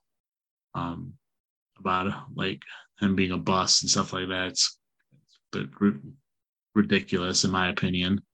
But yeah, I mean, that'd be a nice tandem. But like I said, I don't know if the Pistons are there as far as wanting to do a move like that because they're still figuring things out themselves as far as where they want to go with some of these young guys and if they're ready to stop rebuilding. So, all right, let's go to Edward. Edward, what's your trade? All right. So, man, I have not thought extremely hard about as Drew calls it, a fake trade in a while. So I try to put my best foot forward with this one. I don't know how original it is, but I think it's okay, I guess. So I went with a retool aspect, and I went with trading DeMar DeRozan. My logic behind this one was really looking at just shot profiles and really seeing how we can add a ton of shooters to this team and still maybe compete in that sense with just kind of improving the depth a little bit. So I have a trade to send DeMar DeRozan and Derrick Jones Jr. to the Clippers for Norman Powell, Terrence Mann, and Robert Covington. I did this one because I think Powell gives you a pretty good scorer who can also shoot. I think Terrence Mann is still youngish, 26, still a lot of upside there. He's on a good deal. And then Robert Covington is really just kind of salary filled, but he's also a pretty good vet who can still shoot a little bit too. So for the Clippers, I kind of looked at it from their standpoint of they may be desperate. DeRozan's a hometown guy. I think they were interested in DeRozan at some point in his free agency. He's on a 1-year deal, so you'd have a big 3 with him, Kawhi, and Paul George, and DeRozan would be somebody who could fill in when there are injuries to George or Kawhi. So I think that aspect of it could make sense for them to get someone who could really kind of negate that a little bit more. But that's what I went with, man. Roast my trade. Let's do it. I mean, it's safe role players that you're getting back, which is kind of nice. If you're kind of just looking to keep this train rolling for a little longer, that is the kind. If we're thinking like what could be a move that this regime could make, that's probably the most realistic one so far. We haven't heard Drew's yet, but no, I like it just because I'm a retool guy, and you lose. I feel like no matter where you move DeMar, this team is going to lose some bit of itself because DeMar means so much to the team, not just with his clutch shooting, but also his IQ, his ball handling. He is by far the team's best ball handler. He's their surest ball handler. So there's no perfect return, but I'm a fan of all the players that you name. Even though Rocco is getting older, I think he still can give a team some of the best things that he has to offer: his shooting, his defense, to help like team defense, his help side defense. So I'm a fan of it. If I was the Clippers, I don't know how I would feel about it, just because we've seen DeMar DeRozan's body start to break down a little bit last season, and you're adding him to two other guys who have had some injury concerns. But like I said, man, Vegas can't be choosers, man. The Bulls are in a position where there's only so many directions they can go. Yeah, it's like you said, it's hard to imagine that we trade DeMar and get someone comparable back. So if we are in a reality where we're retooling and we're just trying to look at building that retool around Zach and doing that and just improving the 3-point shooting a little bit, then a deal like this could make some sense, because you add a lot of 3-point shooting suddenly and you're still kind of a small team. But I mean, you have a lot of perimeter players now, and you can really start to really improve in that area. And then I think it also allows Pat to be in a position to get more opportunities, because now all of a sudden your second best player is either, depending on if you re-sign Vooch or not, but your second best player is either Vooch, Norman Powell. So Pat could compete with that for sure. So that's the best I got, man. All right, so Drew, do you want me to go or do you want to go first? I'll let you pick. Let me go. Because I feel like you're gonna floor us all with some. It's not gonna be. I'm not gonna be flooring anybody. I'm just giving you that right now. It's not gonna be that crazy.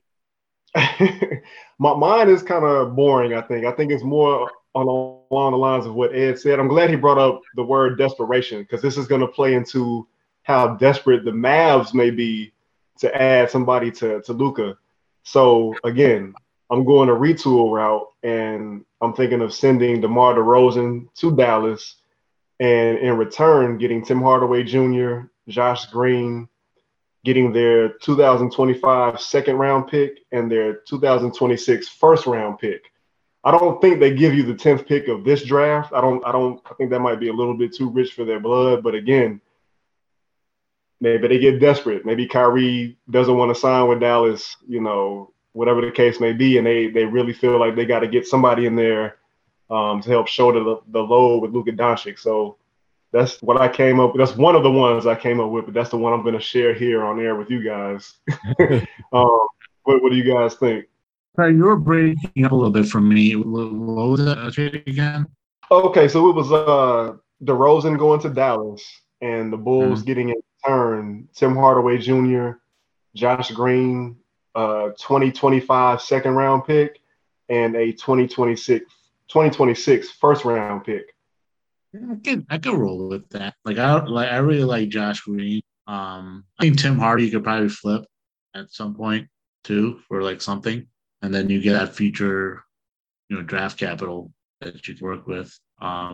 That's kind of makes some sense, I think. Yeah, I think it makes some sense too. You're getting draft capital, and even if you flip or keep Tim Hardaway Jr., I mean that's still a piece that you could do something with. I think either way. So Dallas is a good call. We've mentioned Dallas a few times here as a wild card in terms of desperation or adding some sort of veteran help to their team. So it's possible they could be interested in a few guys on this Bulls team, and I wouldn't be surprised if they'd already checked in on some of those guys at the trade deadline when there were rumors. So I think this fits the type of deal that would seem likely if something were to materialize. So yeah, I like that deal a lot too. And I know we've kind of talked about it a little offline, Drew. Like the Mavericks kind of always seem like this team that they need pieces to, I feel like, keep Luka engaged. And that would be, I think, an interesting piece to add for sure. So it's funny when you said this, Drew, because you and I have we're on the same wavelength with our trade here. Now, mine is a 3-team trade, so it's going to include the Portland Trail Blazers and the Dallas Mavericks, and I'm going with a full torpedo. So in this scenario, the Blazers get Zach LaVine, Alex Caruso, their pick back with the protection on it, and a pick swap in 2028 for first round pick. Dallas Mavericks get DeMar DeRozan. The Bulls get in return the number 3 pick this year, the swappable pick, a top 4 protected 2026 first round pick, Tim Hardaway Jr., Yusuf Nurkic, and Anthony Simons. Now, because a lot of that has to do with salaries having to match here, especially with Portland. This is a tough one because I even know, like, Portland, there's probably other types of star players that they're probably looking to add, but if you're the last one at the bar at the end of the night, sometimes that's what happens. So this is my last ditch Hail Mary effort. So feel free to rip it. I mean, the Bulls are getting a lot back. So you get Anthony Simons, number 3. I think you said, did you say 2 first or is it just 1 extra first? I think you said like a swap. It's a swap. Okay, swap. Yeah, so I think they're getting a pretty damn good haul to torpedo everything. Again, you're in a position where you're starting over with potentially Scoot or Brandon Miller plus Anthony Simons. You still have Patrick Williams and you have a bunch of first-round picks. So I think it puts you in a great position to really launch a rebuild. So good. It's a good trade. It's a good haul for the Bulls. I still question the Portland side of it, but I think it's great for the Bulls. Yeah, same. Because it just seems like if the Blazers are going to give up on the Blazers on that is what their way of thinking. If they're going to give up Simons and the 3rd pick, they want like that 2-way 3 type of player. So I think they probably wouldn't be into it. But I think, yeah, it definitely works out well for the Bulls because you get a really good package for your guys, and you're doing that rebuild, going into that rebuild with, a arrow pointing up, I think. Yeah, that's a win for the Bulls, in my opinion. I think more so than it would be for Portland or Dallas. So I'll be here for it for sure, especially if that 3rd pick wound up being Scoot. Well, yeah. I guess this is my question, I guess, regarding Portland. Is Portland just in a mode of desperation right now? Because, like, I feel like whatever move they got to make, somebody's getting shipped out of value there, right? Like, I think for sure. Anthony Simons is definitely getting shipped out from what it sounds like. So who's on their radar? That's what I want to know. Who's on Portland's radar exactly that's gonna fit? That's not just CJ McCollum 2.0. I don't think Portland guys like Pascal Siakam, 2-way guys like Mikal Bridges. I think those are the guys that they're trying to see if they can get. And again, I don't know how much. See, with like Mikal, I don't think you probably have to give up Anthony Simons. You could probably give up just the 3rd pick. But Pascal, you would have to give up, I think, Simons. But knowing Toronto, they would probably also want Shaden because Masai just likes to not necessarily overvalue. I mean, Pascal is damn good player. He's all NBA caliber player. So it's not like it's not like OG where he's trying to get like 3 first-round picks for OG, which is nutty. OG's really good, don't get me wrong, but he's not. You're not giving up 3-4 first-round picks for OG. But yeah, I think, like I said, like with Portland, they want to get guys that can really impact both ends of the court for their young pieces and their young asset or their assets like that. I think.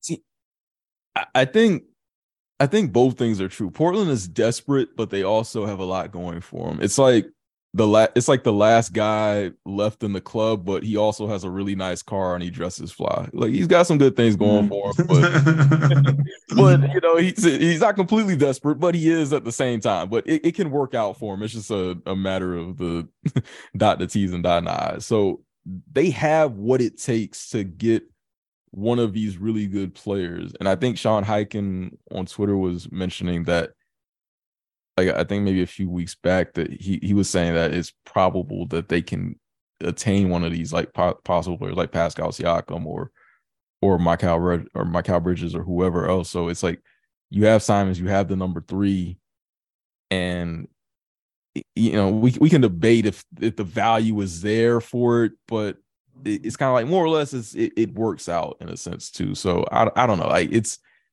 almost like, yeah, both things are true. Like they're desperate, but they have things working out for them. You know, they're not Dallas or another team like that where they're like desperate, but they don't really have a whole lot. I mean, I tell you what though, like if Scoot is there at 3, like, man, I think you gotta take Scoot and trade Dame at this point, because realistically, let's say you do trade Simons and the 3rd pick, is Pascal Siakam, acquiring Pascal, put them over Denver? No. So you're giving up a potential blue chipper, who is not potential, he is a blue chipper, who is going to be a guy I think you can build a title around, and Scoot and Simons to just be maybe a 2nd-round team, maybe a Western Conference Final team. I guess that's good enough if like your Dame, or makes him happy at least. But in the long run, would you be better off with Scoot, Simons, Shaden, and then all the stuff you're going to get for Dame? I feel like I'm evil because I've been thinking that for the last few weeks. Like, I know it seems like they, especially with the Portland fan base, like they feel like they owe it to Dame to try to make this work, but you're being given, I feel like a golden ticket. Yeah, like Portland, like you're being given a golden ticket right now. I feel like with that number 3 pick to just fully reset plus gain a lot of assets from a Dame trade. Yeah, that's why you could probably get. Go ahead, Salim. Go ahead. No, like you could probably get like 4 or 5 first-round picks for Dame. Like I wouldn't be surprised some team offers that, and maybe a really good young player, and all of a sudden you're looking like, damn, Portland's on the rise. Portland's in a great position. They are in a very unique but great position. Like Salim said, they can take Scoot or Brandon Miller, and they could trade Dame and get a ton for him, and then you would have Brandon Miller or Scoot, Simons, and Shaden Sharp to start a rebuild, and then you have a boatload of picks. That's a great, like something that's arrow pointing up. That's a great rebuild situation. But you can also trade that player, get a really good in his prime two-way wing back, and compete with that roster. I wouldn't say contend, but you would have a pretty solid team overall. So it's just like there's not necessarily like a bad route that they can go in with this, but it's just debating what's the better route and better use of their time. And I don't know. Me personally, I get it with Dame that he's this all-time great player, and if you're Portland, there's just kind of like an emotional factor there that you just don't want to see him put on another jersey. And they also had the factor that he actually wants to be there in Portland. Like he doesn't want to be in a big market. Like he wants to be there too. So it just kind of makes sense to keep going because he's such a big time star and means so much to that area. And like he's such a draw to the fans. And it's just, I don't know. It's tough putting on like the logical GM hat there when you have, those pieces in place. So yeah, they're just in a really, really great, possibly envious position right now where they have good options. Yeah, that's why I wouldn't use the word desperate with Portland at all. Like I think it's just a matter of them figuring out which route they want to go. Like you guys said, they just pick a lane. What do you want to do? And I think Salim, I got to give you credit because I think you were one of the first people who brought up that hey, maybe they should trade Dame. Because that might be their meal ticket to actually taking things to where they want them to go in terms of truly contending in the years to come. So we talked about the Bulls. We talked about Acme and what we think they may do or what we want them to do. Starting with you, Ed, where do you or what do you think happens for the Bulls this offseason? Oh my God. Oh Lord. This is the first offseason in a long time where I legitimately don't know. And I know that's not the best answer, but like we've been trying to figure out what they're gonna do on our show too, and it's just we talked about so many scenarios, but it's just like I don't know. Usually, like in 2 years back, we were like, okay, they might sign Lonzo Ball, they might do this, they might bring in this type of guy, and even last year we were like, okay, they'll have the MLE, they'll probably bring in some vets, whatever. I don't know what they're gonna do. It's just we're the opposite of Portland. We are one of the last guys in the club, and don't nobody really want us, but we kind of want everybody. So I don't know, we're desperate, but we're low key. So it's just I don't know. Ultimately, I do think that they are going to try and keep chugging this thing along with some iteration of the same team. DeMar, Zach, and Vooch may still all three be here, and then maybe if it falls apart again, then at the trade deadline they'll look to just torpedo it. But yeah, I think they're gonna try and compete. I just don't know what the moves will be made to do all of that. I go two ways. Like I don't know. Part of me thinks that they're just not going to do much. They're going to bring back everyone. Maybe keep Kobe, let Io walk, and sign some more like minimum guys to just stay under the luxury tax. But then there's also a part of me like wouldn't be surprised if they trade DeMar, because I find it interesting that when AK talked about changing the shot profile of this team, the biggest way you can change this shot profile is by trading DeMar, because he takes up a lot of that mid-range area. And I mean, I personally don't think the team would get better by trading DeMar. They will become worse, but it may be better in the long term, because you can change the shot profile. Then you allow Pat to get more opportunities to develop, and you're gonna go through your rough patches and your growing pains with that. But again, then you have your own pick in 2024, so maybe it's feasible to do it, and then you can reassess again next year. Another thing that the Bulls could do in like 6 months is maybe something that I think not a lot of people are talking about, but like Doug Tone has brought it up. It's something I've been thinking of too, but I didn't know the exact rule behind it. It was hard for me to look up, but hat tip to Doug Tonis, because he kind of pointed me to the literature behind it. But the Bulls can, in 6 months or so, if Lonzo is still looking pretty bad, they can try to do a retirement clause, injury retirement clause on his deal, where the league does a help, like a checkup on Lonzo to see if he can play anymore again, and if he fails that you can get rid of Lonzo's contract off your books. So again, you kind of do the retool aspect where you're adding some shooting young players, and then 2024 at that point you can be okay. Now let's try to see if we can add more talent to be a playoff. Yeah, the shot because profile. I think you'd have because I think at that point you probably have more cap space too, or ability to work with cap a little bit better. depending on what you take back for DeMar.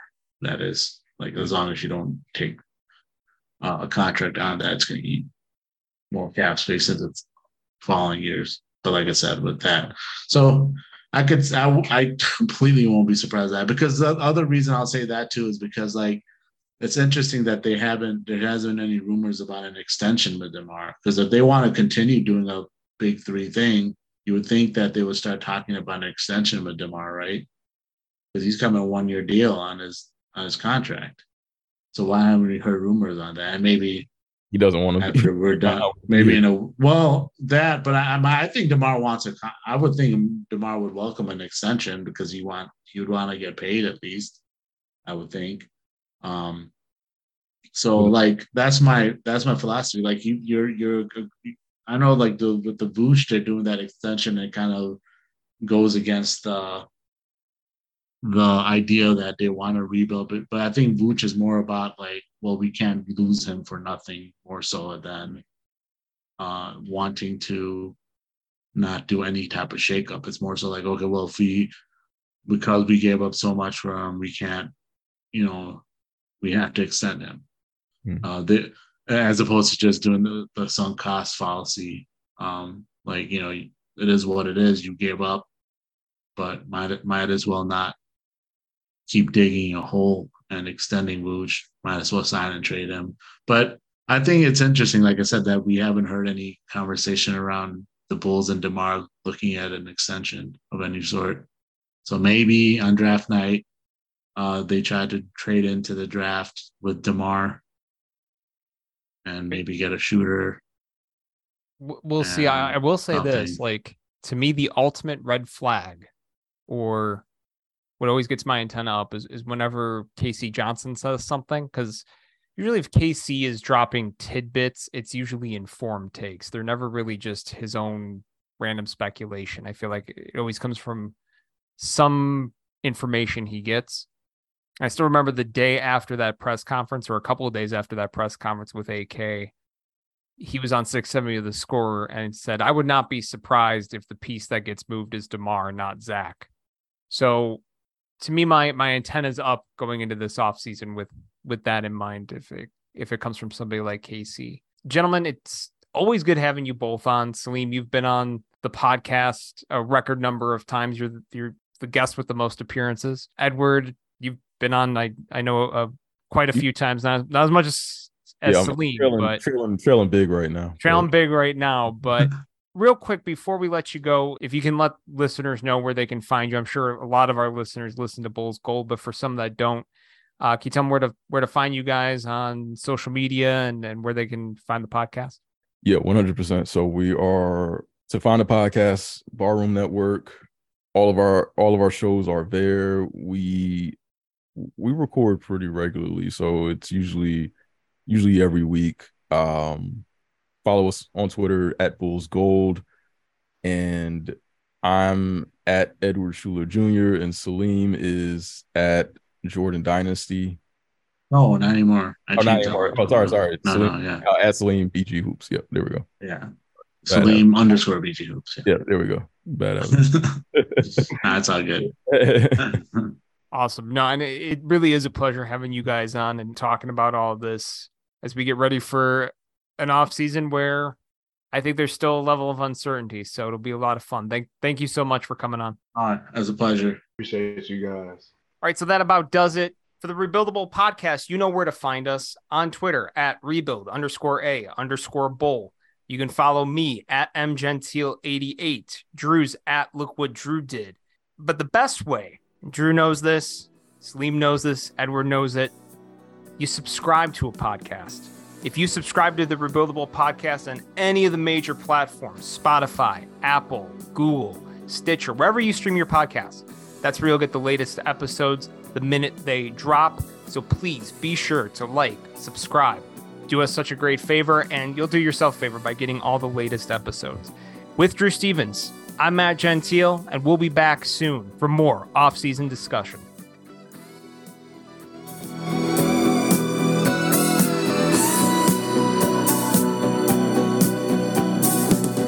Thank you for listening to the Rebuildable Podcast. Be sure to check us out and subscribe on Spotify, Stitcher, Apple Podcasts, Google Play, or wherever else you stream your podcasts.